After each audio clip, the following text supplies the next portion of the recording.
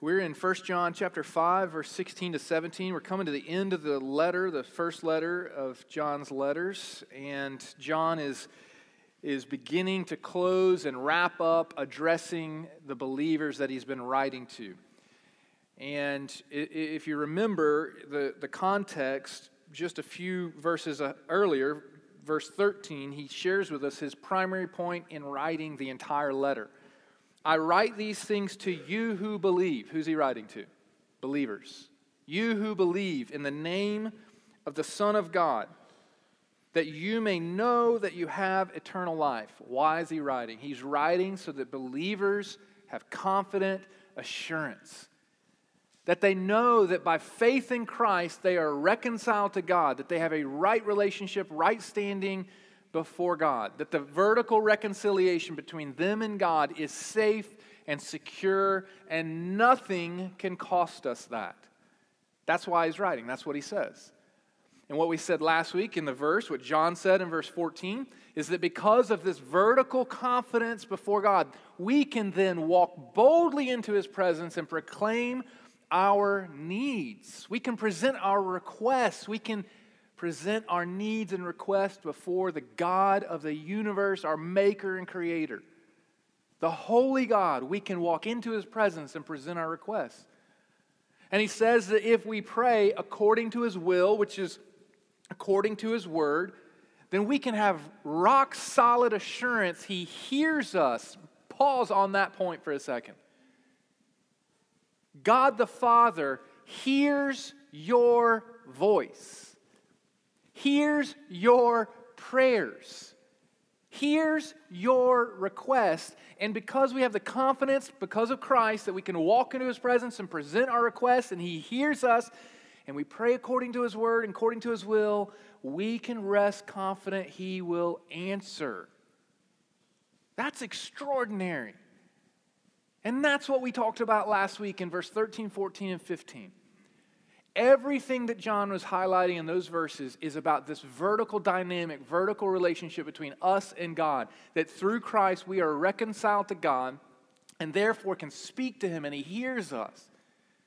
But as John has done throughout his letters, and he will do this morning in verse 16 and 17, he will not allow us to stay there preoccupied only with ourselves and our vertical relationship to God. Instead, as he's done throughout this letter, he wants us to bend that relationship out into our horizontal relationships in the kingdom family that we're given with our brothers and sisters in Christ. This is all, he's done this so many times, is that we are reconciled to God by Christ, but now if we're reconciled to God by Christ, that must be lived out, it must be poured out, it must be shared, it must be communicated, it must mean something horizontally in our relationships outwardly. And that's where he goes in verse 16 and 17. Specifically, love-fueled prayer for brothers and sisters in sin.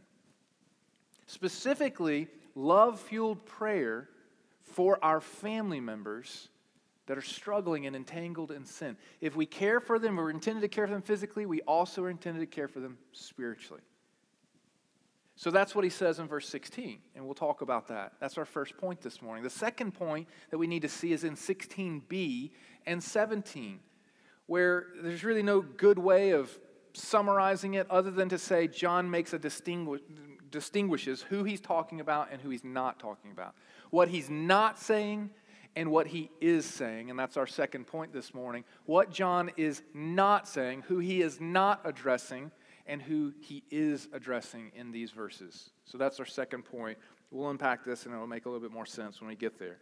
Verse 16. First, love-fueled prayer for our brothers and sisters in Christ. If anyone sees his brother committing a sin, sinning a sin is literally how that's translated. If anyone sees or perceives or becomes aware of his brother committing a sin, sinning a sin, not leading to death, that's said 3 times in the text, he shall ask, and God will give him life to those who commit sins that do not lead to death. So the first thing that we have to understand is who John is talking about in verse 16. And he tells us, he says it. He says the word brother. Throughout this letter, John has written to two audiences with two purposes. He's written this letter primarily to believers. That's what he says in 5:13. That's why he wrote, I write these things to you who believe.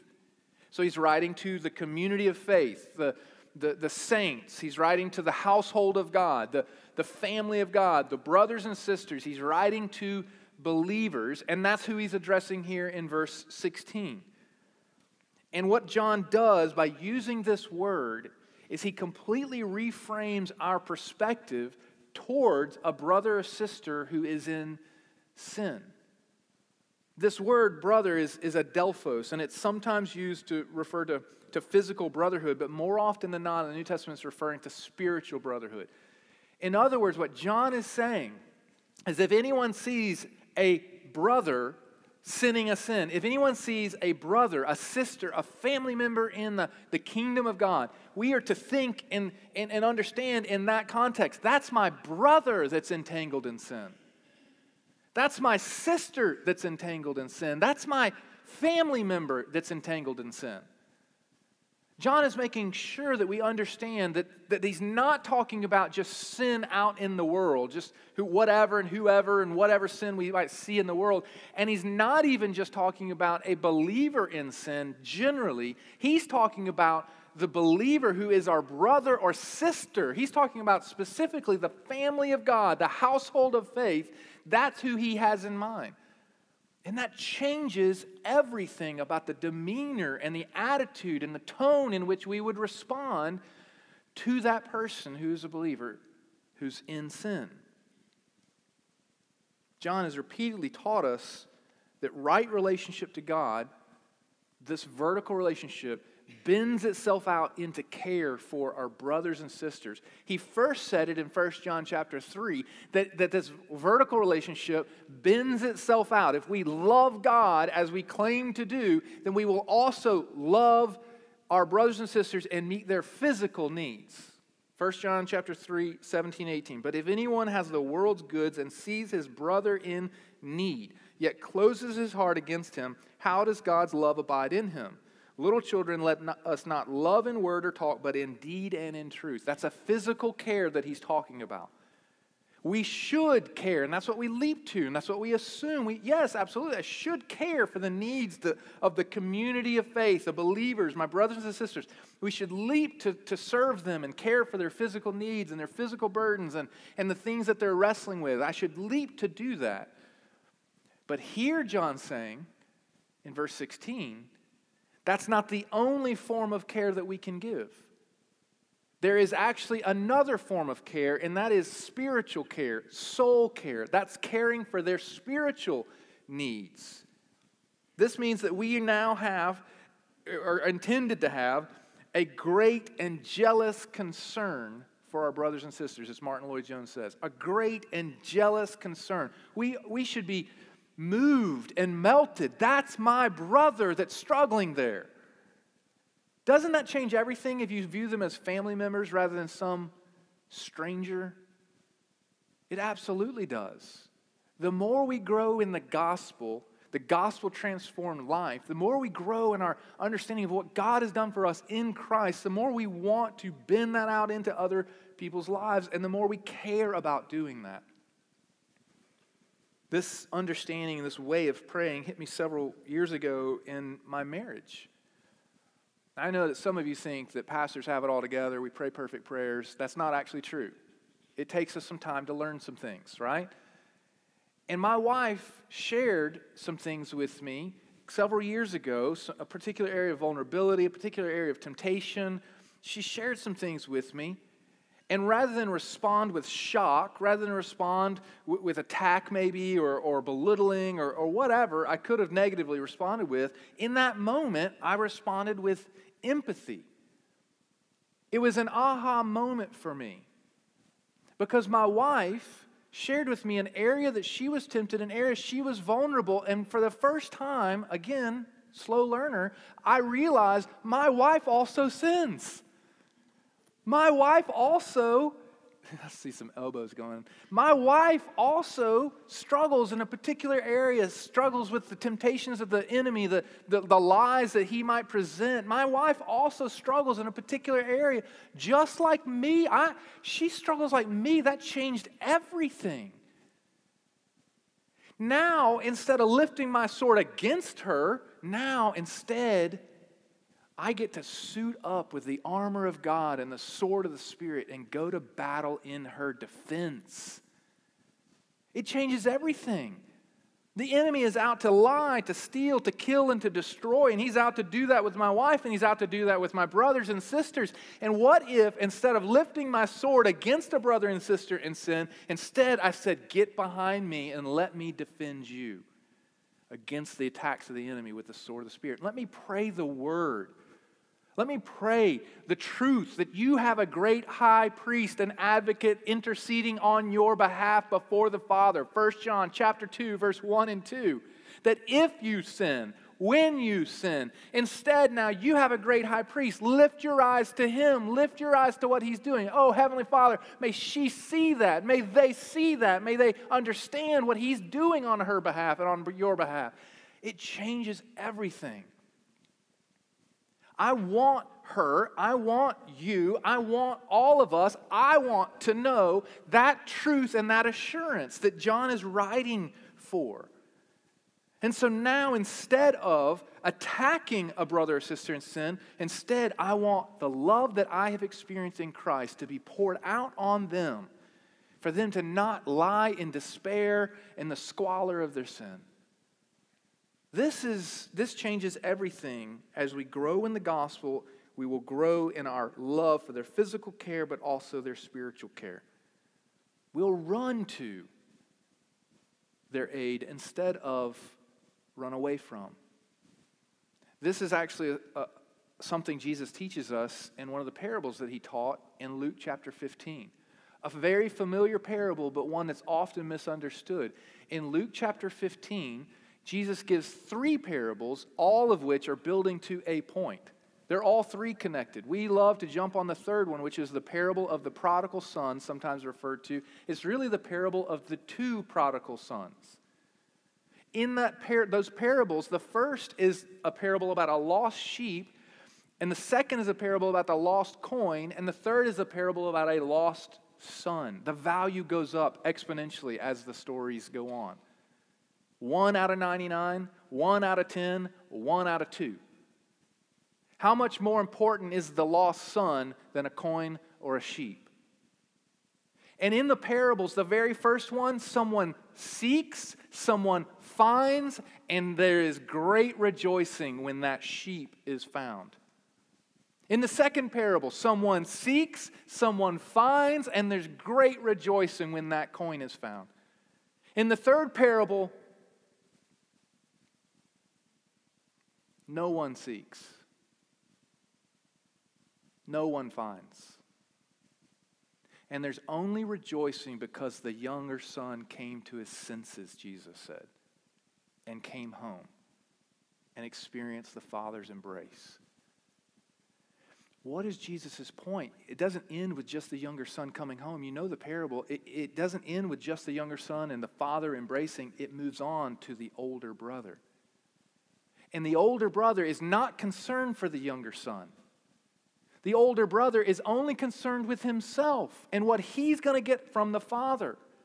All these years I've served you and you didn't even give me a goat. What's his love? What's his purpose? What's his motive? He only wants what the father can give him. He doesn't want the father. And because of that, he does not care about his brother. What do we see in that parable? It ends. It ends awkwardly, where the younger son did not get an older brother broken, merciful, chasing after him. You and I do.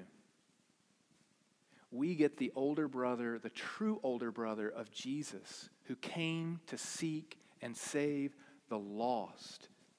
He's not satisfied with us sitting in the squalor of the pigsty. Instead, he chases after, runs after, comes to, substitutes himself on our behalf. When you overlay Jewish family tradition at this time, what you understand is that it's the older brother, the firstborn eldest brother's responsibility to go after a family member that's been ostracized or ostracized themselves.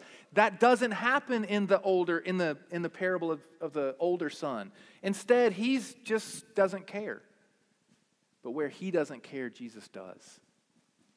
Jesus is our true older brother who comes to us, and he is concerned for us and longs for us and chases after us. Beloved, 1 John 4:11, if we have been so loved by God in Christ Jesus, we ought to also love others in the same way. Is that how you view your brother or sister in sin? Does it break your heart? Do you run to them and after them to defend them in their sin from the attacks of the enemy? Paul says it another way in Galatians chapter 6, verse 2, another verse that we sometimes misunderstand or misinterpret rather. In Galatians chapter 6, verse 2, he says, we ought to bear one another's burdens and so fulfill the law of Christ. Bear one another's burdens. We leap to, that's a physical burden. That means it's a physical need. We need to leap to the physical needs. We need to provide the finances or the care or the physical care, whatever it is. We leap to physical. But there's also another dynamic at play. John's teaching us that, and Paul's teaching us that. There's also spiritual care, soul care. The language that Paul uses in Galatians 6:2 of a weight bearing down on a brother or sister is like literally a heavy load that's crushing them under. And to bear their burden means to get under the load and to lift with all of our might, with our strength, to lift the load and to take it off of them and to put it on ourselves, to bear it alongside them, to bear it in their stead. Why would we ever do that? Because we have a sin-bearing Savior who did that for us on the cross, who lifted the greatest load off of our shoulders that we could ever face of sin and death and separation from God, and he bore it on his own shoulders on the cross. If we're growing in Christ-likeness and growing in our love and this vertical reconciliation to God and Christ-likeness, if we're doing that, then we are going to more and more bend that out into the world, and we're going to look more and more like Jesus, act more and more like Jesus, sound more and more like Jesus. John has said that in chapter 2, verse 6. What's one way we can do that among thousands of ways? It's to bear their spiritual care, their spiritual burdens, to come to their aid, to come to their defense. This is what John is talking about here. And in that moment, when we pray for our brothers and sisters in sin, we're doing for them what they may not have the power or the will to do on their own. In that moment, they're deceived by sin. In that moment, they're crushed by despair. In that moment, they feel all these feelings, whatever they may be feeling. They may just be obstinate, but in that moment, we're bending the grace of God into their life, saying, please, Heavenly Father, remind them of the truth of the gospel. Call them to repentance. Be gracious and kind. Remember your covenant. Humble them and draw them back to the table. That's what we're praying. That's what we're invited to pray. What does it look like for you and I to get under the weight that's pressing down on a brother or sister and lift it off of them, both physically and spiritually? What does it look like for us to defend a brother or sister from the enemy's attacks? John's teaching us what it first looks like is prayer. That's what it first looks like. And then he says this phrase, if anyone sees a brother committing a sin, sinning a sin, not leading to death. We need to remember, again, John is writing to believers. He says it in this verse. He says it in verse 13. He said it from the beginning. He's writing to believers, and his primary aim is to give them assurance of eternal life. So when he talks about not leading to death, he's talking about the sin of a believer. John, just a few verses earlier, in verse 11 and 12 in chapter 5, says this, and this is the testimony that God gave us, eternal life. And this life is in his Son. Whoever has the Son has life. Whoever does not have the Son of God does not have life. Life is said 4 times. Those who believe, those who have the Son have life. Notice how he says it, though, in verse 12, the very last phrase. Why does he say it positively this way or negatively, but he uses this phrase? Whoever does not have the Son of God does not have life. What's another way of saying does not have life? Death. Why didn't John just say dead? Because he's trying to point us to where life is found. And those who have Jesus have life, have eternal security, salvation. So when he says here, those who, another way of saying this phrase of does not have life, when he says here in verse 16, this brother that sins, that does not lead to death, he's talking about a brother that is not spiritually dead, Ephesians 2. He's talking about a brother that has eternal life but has sinned. Is not experiencing the fullness and the vigor and the vitality and the abundant life that Jesus died to give him. Instead, he's satisfied in the squalor of his sin. He's not feasting at the table of God. Instead, he's feasting on Turkish delight. C.S. Lewis fans will know exactly what I'm talking about. In C.S. Lewis's Lion, the Witch, and the Wardrobe, one of the younger brothers, the youngest brother, Edmund, encounters the White Witch. And when he encounters the White Witch says, "What would you like to eat? Of all the things that you'd want, what would you like to eat?" And he immediately says, "Turkish delight." It's just this sugary little piece of candy. And she says, "It's yours." And the more he ate, the more he wanted. The more he ate, the more he feasted on it. And to the point it made him sick. To the point it was crushing and draining life out of him. And here John is telling us that it is this brother is not spiritually dead. This brother is spiritually malnourished. This brother's not feasting at the table. This brother is feasting on Turkish delight, the delicacies of this world. And he's not satisfied. Instead, life is draining out of him. John is making it clear. Verse 12 all the way down to 21, he's talking about brothers, those who believe, those who know, so that we know. He wants us to have eternal life. In the context of these verses, 16 to 17, in 2 verses, he says 3 times the sin not leading to death. Those 3 times, that phrase is set in the context of text written to believers. John has been clear from the very beginning. He's acknowledged twice already in the very first chapters of this letter that believers, though redeemed, are not perfect. They will be tempted. We will be tempted. We will fall. We will sin. 1 John chapter 8 and 9. If we say we have no sin, we deceive ourselves. Writing to believers. And the truth is not in us. If we confess our sins, He's faithful and just to forgive us our sins and to cleanse us from all unrighteousness. Chapter 2, verse 1. If anyone does sin, we have an advocate with the Father, Jesus Christ the righteous. If we do sin, when we do sin, we have an advocate at the Father's right hand speaking our name, defending His righteousness on our behalf. John is writing to believers here in this verse, and he says, if any of us see, perceive, become aware of a brother, a family member, committing a sin not leading to death, what's he say? What's the first knee-jerk reaction? Point your finger at them and bash them. Kick them while they're down. Go and confront them and tell them how evil they are. That's not the first knee-jerk reaction. He says, ask. Ask. And that Greek word is so profound and so powerful. It is an exceptionally strong Greek word. It means to beseech, it means to plead, it means to agonize and weep for before God. Is that how you pray? Is that how you pray for a brother or sister in sin? Do you agonize for them that they're not experiencing the fullness and the vitality and the vigor of the abundant spiritual life that Jesus died to give? Are you moved at all? Are you crushed? Are you devastated? Do you weep for a brother and sister in sin? John's calling us to ask. This is the proper response, the right first response. And why?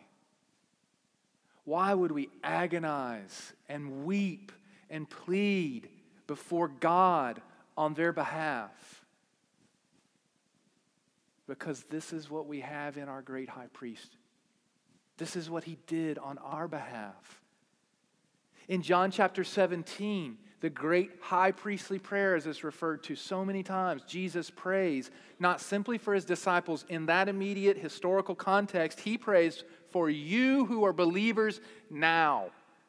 And he prays that God would keep us, would preserve our life, would preserve us to the end for eternal life. He prays that we would know the truth, that we would see him and know that he is the only way to God to be reconciled to him. He prays, he agonizes for you and I, praying for us in John chapter 17.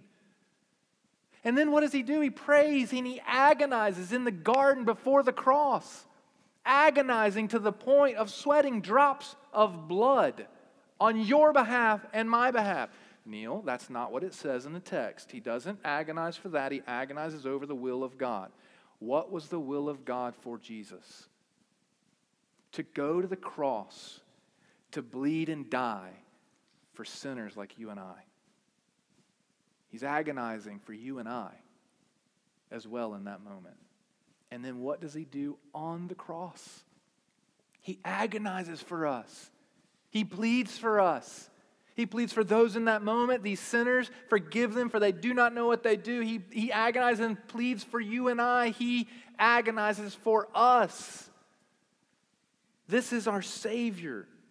And if we've been loved in such a way by our true firstborn older brother, who is our great advocate before the Father, we are being invited in to act as advocates on behalf. We're not the mediators. We're not the one that gives life. That's clear in the text. God's the one that gives life.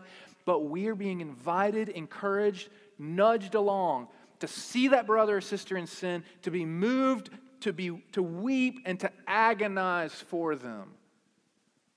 This is what John is calling us to remember that Jesus has the ear of the Father and speaks your name into his ear.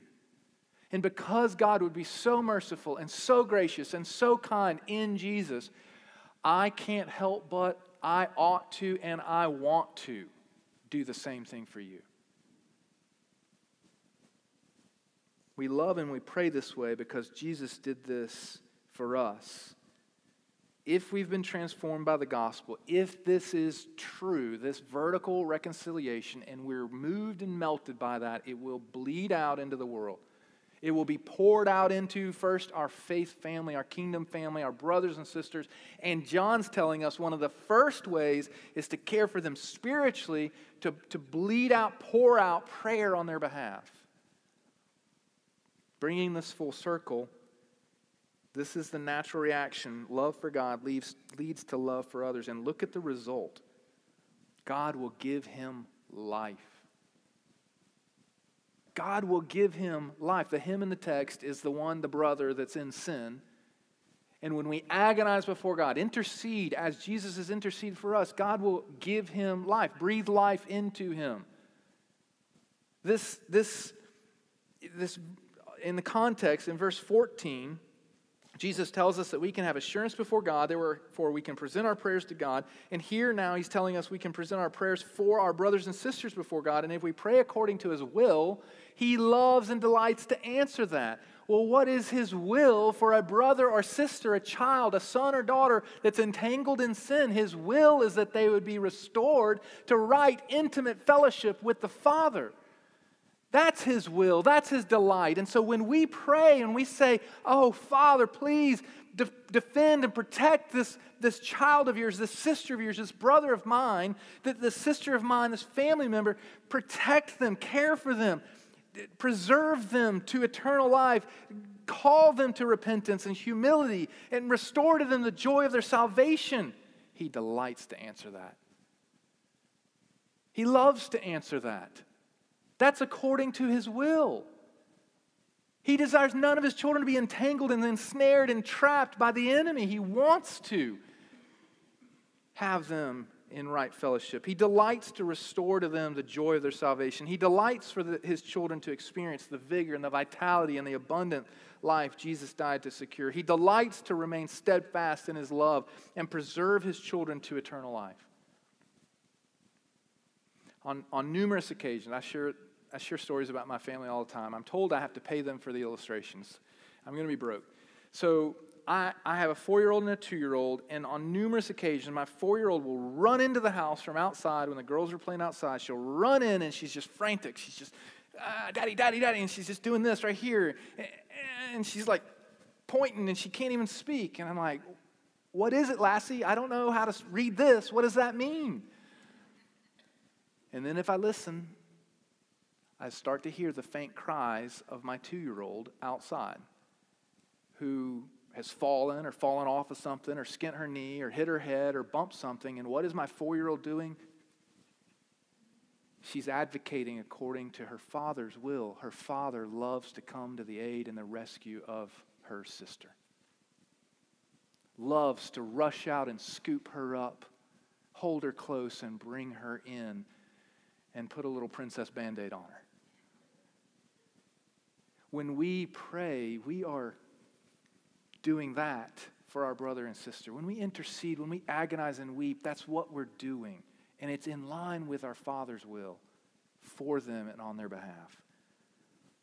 We know numerous occasions. In Psalm 32, for example, David recounts that when he hid in his sin, his bones, he says, they wasted away within me. It was like being drained. My strength was drained and sapped in the summer in the desert. It was like being crushed underneath. It was like experiencing death when he retained and grasped and clung to his sin.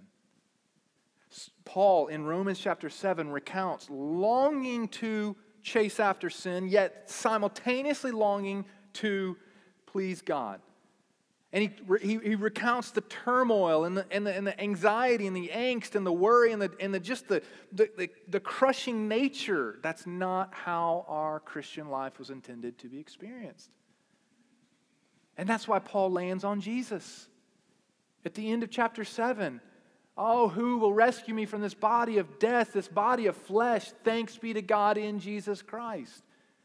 In both occasions, these David and Paul are expressing what it's like for a believer to try to dabble in sin, to make mud pies in the slum when a weekend at the beach is offered to them. It's what it looks like for us to try to get friendly with sin and be near it and to embrace it and to retain it.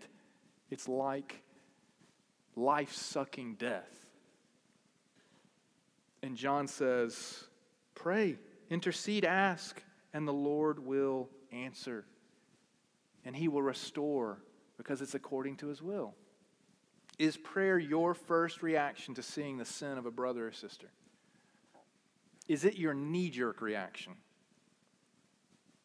Is it the first thing you leap to? Certainly confrontation might be involved. Certainly conversation might be involved. But that's not the first thing John highlights. Those things are certainly, there's scripture to go along with those things. But the first thing is to bend the knee and to beg, agonize, and weep on behalf of our brother and sister. Is that your reaction?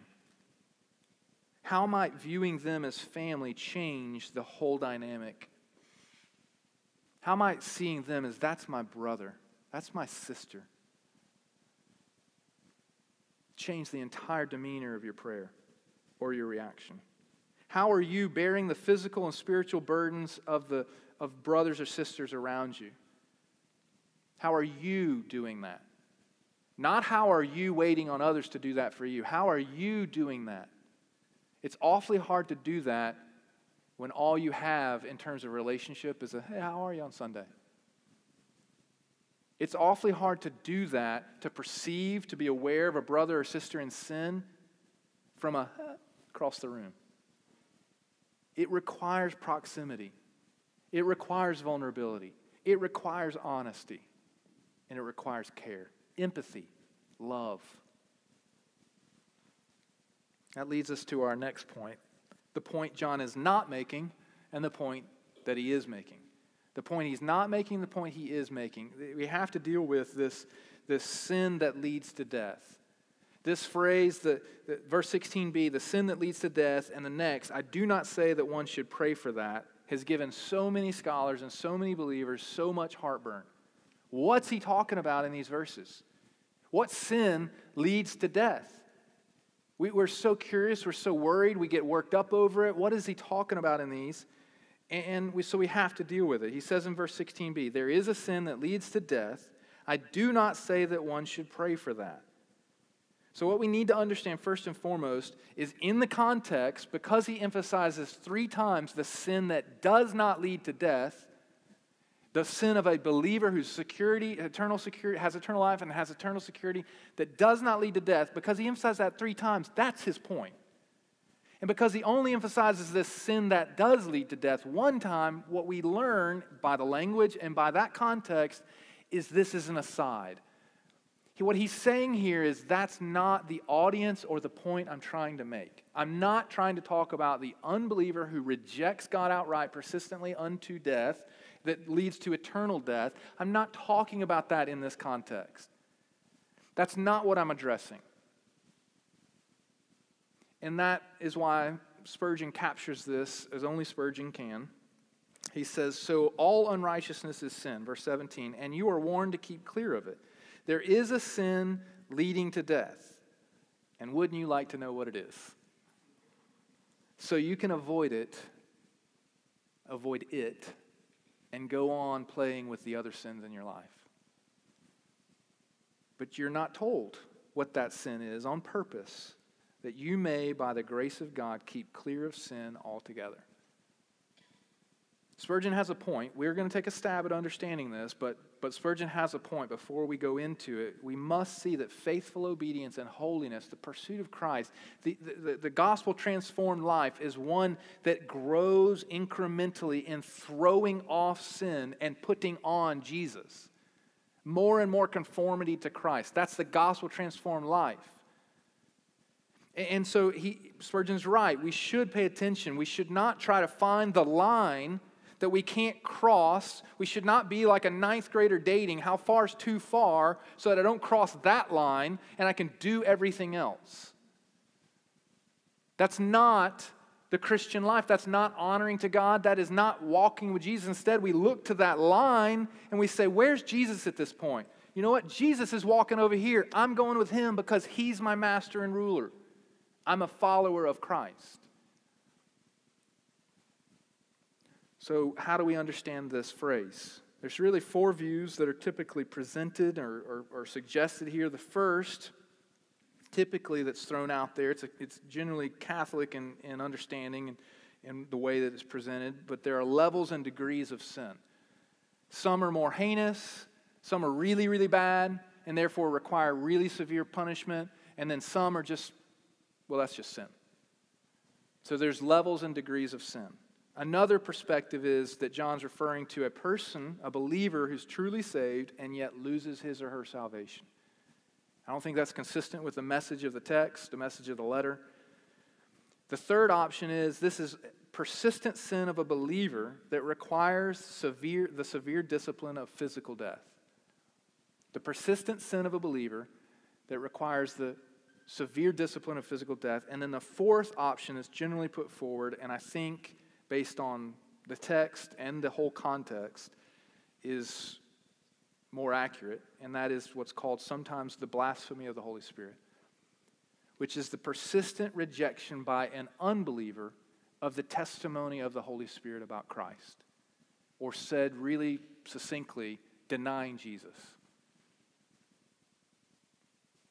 I think that's the option, the best option based on the verse and the context. The language of the verse indicates this, but the whole context of the letters of John, because there's really only one audience that fits that bill. And that's the false teachers that John has said from chapter 1, verse 6, all the way to 10, who deny their sin, their sinfulness, who deny that Jesus Christ is necessary Savior to remedy that, and ultimately deny that Jesus is the Messiah, the Redeemer, Savior of the world. That's John's message he's been saying. That's the second audience he's been addressing consistently throughout his letter. This is the only people that fit the bill of those who consistently reject Jesus. If to have life, verse 12, whoever has the Son has life, whoever does not have the Son does not have life. To remain consistently all the way to the point of death, rejecting Jesus, means we also are still dead in our sins, Ephesians 2. We will experience eternal death, eternal separation. The only ones that fit that description are the false teachers. They reject that Jesus is the Savior they desperately need. Listen to what 1 John 2:22-23. Who is the liar but he who denies that Jesus is the Christ? This is the Antichrist. Elsewhere he calls them false teachers. Sometimes he calls them plural Antichrists. Who deny the Father and the Son. No one who denies the Son has the Father. Why is this sometimes called blasphemy of the Holy Spirit? A couple of places in the Gospels, in Matthew chapter 12, verse 32, in Mark chapter 3, verse 29, Jesus refers to that phrase, blasphemy of the Holy Spirit. He says that anyone who rejects Jesus, rejects the Holy Spirit, the testimony, the word of the Holy Spirit, that they cannot find forgiveness. What are they rejecting? Well, remember what John has already told us. The whole role and purpose of the Holy Spirit is to lift our eyes to Jesus, to spotlight Jesus. And if you reject the testimony and word of Jesus, if you reject the testimony of the supernatural works, John chapter 5, if you reject the common, clear evidence from God the Father, John chapter 5, if you reject the teaching of Jesus, John chapter 5, if you reject the witness of other believers, John chapter 5, and if you reject the Holy Spirit that's given you this evidence after evidence after evidence, then you are rejecting your only means of salvation. You're rejecting your only means of right relationship and reconciliation to God. There is no other out. There is no other option. There is no other means. And so John here is addressing that audience, but he's really not addressing that audience. He's trying to say in verse 16b, that's not really who I'm talking about. I'm talking to believers. Why'd you spend so much time on it? Because there are so many believers who get really anxious about this, who get really worked up and really worried. John is talking about those who reject and persistently reject Jesus and the evidence the Holy Spirit has given that He is the only Savior of the world. So how do we respond? There's this other confusing phrase. He says that I do not say that one should pray for that. That's the latter half of 16b. So is John saying we should not pray for unbelievers? We should not pray for these that reject Jesus? That seems contradictory to the rest of Scripture. What's he saying here? I do not say. Well, again, this is some confusing language, but the word say means command. It's lego, and it means command. I do not command that you pray for that. In other words, I'm not saying you should pray for that. I'm also not prohibiting it. It's just not my point. It's not what I'm trying to address. Martin Luther, so many other commentators suggest and argue it's an aside, and what he's trying to say is that he's neither commanding us to pray for them, nor is he prohibiting us. And so Martin Luther takes the stance, he's not prohibiting it, so our proper perspective is to weep, mourn, and agonize for them. That they consistently and persistently reject Jesus, their only means of hope and life and salvation. So therefore, we should pray, heaven forbid that be how they die.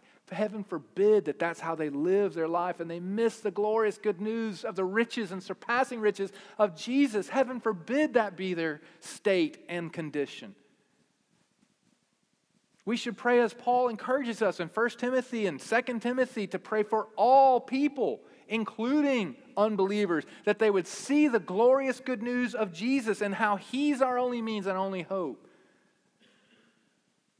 So he's neither commanding nor prohibiting. Well, what is he saying then in verse 17? What is his point? If that's not his point, what is his point? Again, he's addressing believers, and I think he's addressing two types of believers. He's done this throughout his letter.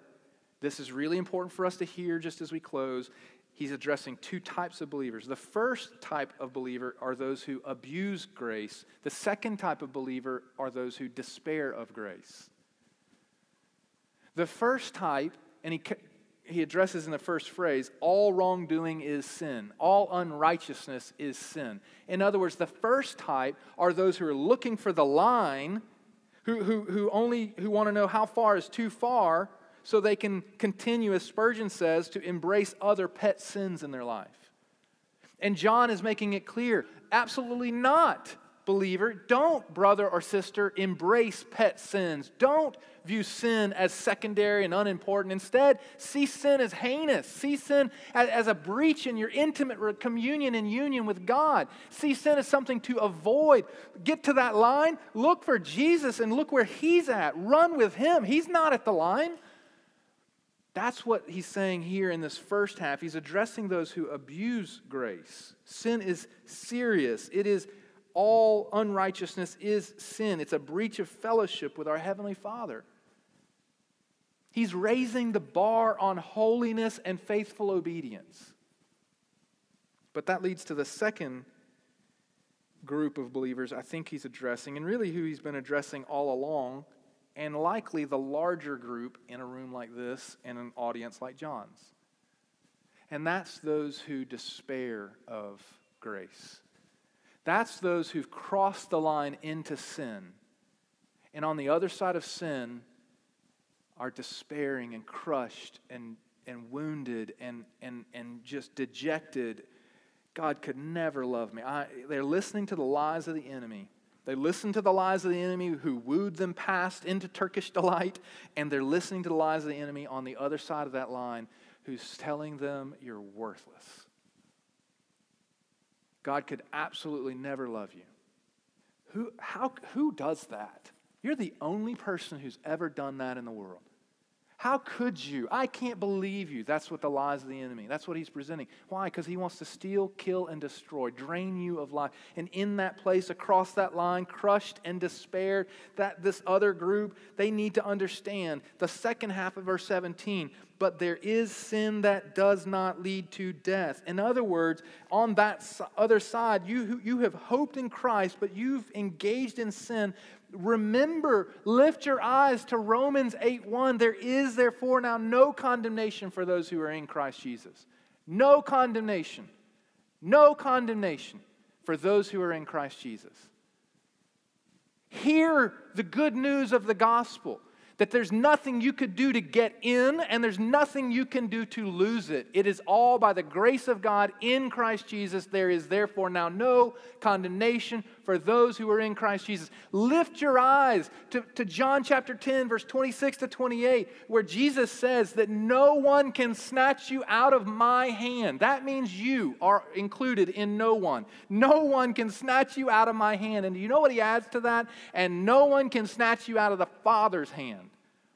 Jesus and the Father, no one can snatch us out of their hands. Do you know what Paul says? We are sealed in the Holy Spirit. That means we have the triple ironclad grip of the Father, the Son, and the Holy Spirit, and no one can take that away, not even you.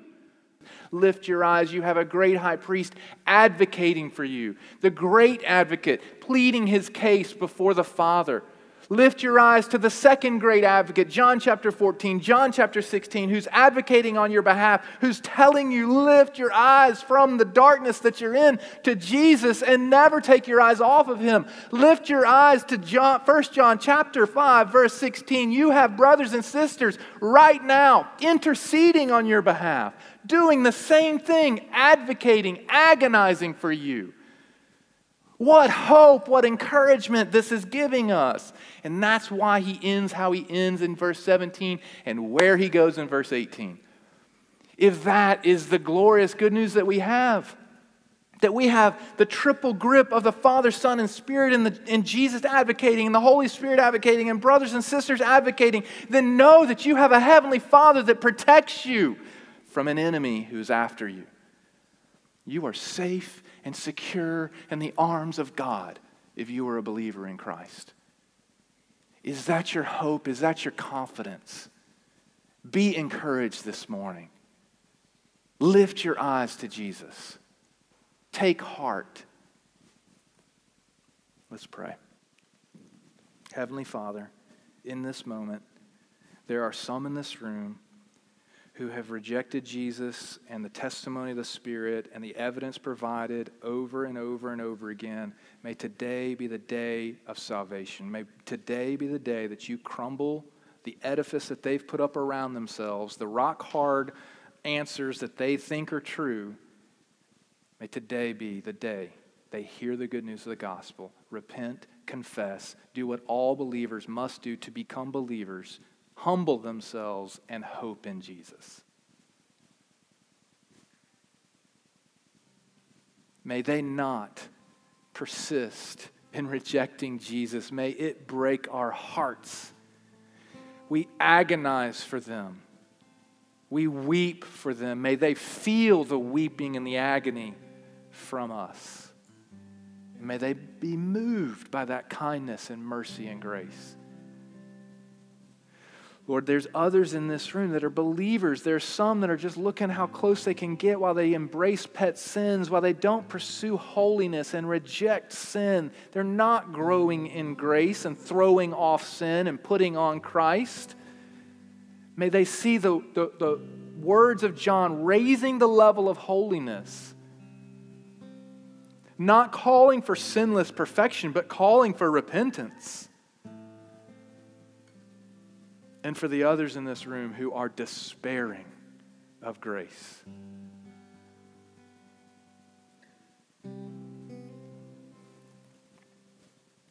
May they hear the words of the Holy Spirit, lifting their eyes to the smile of God towards them.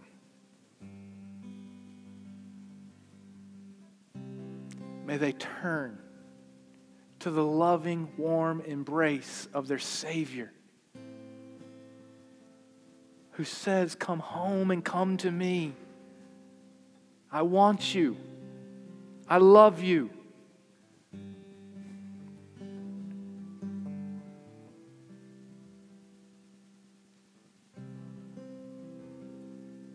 May they hear, "There is therefore now no condemnation for those who are in Christ Jesus." May they gain the assurance of their salvation that John so desperately wants them and us to believe. And may they find the freedom and the victory of overcoming the evil one because the battle is already won. We pray these things in Jesus' name. Amen.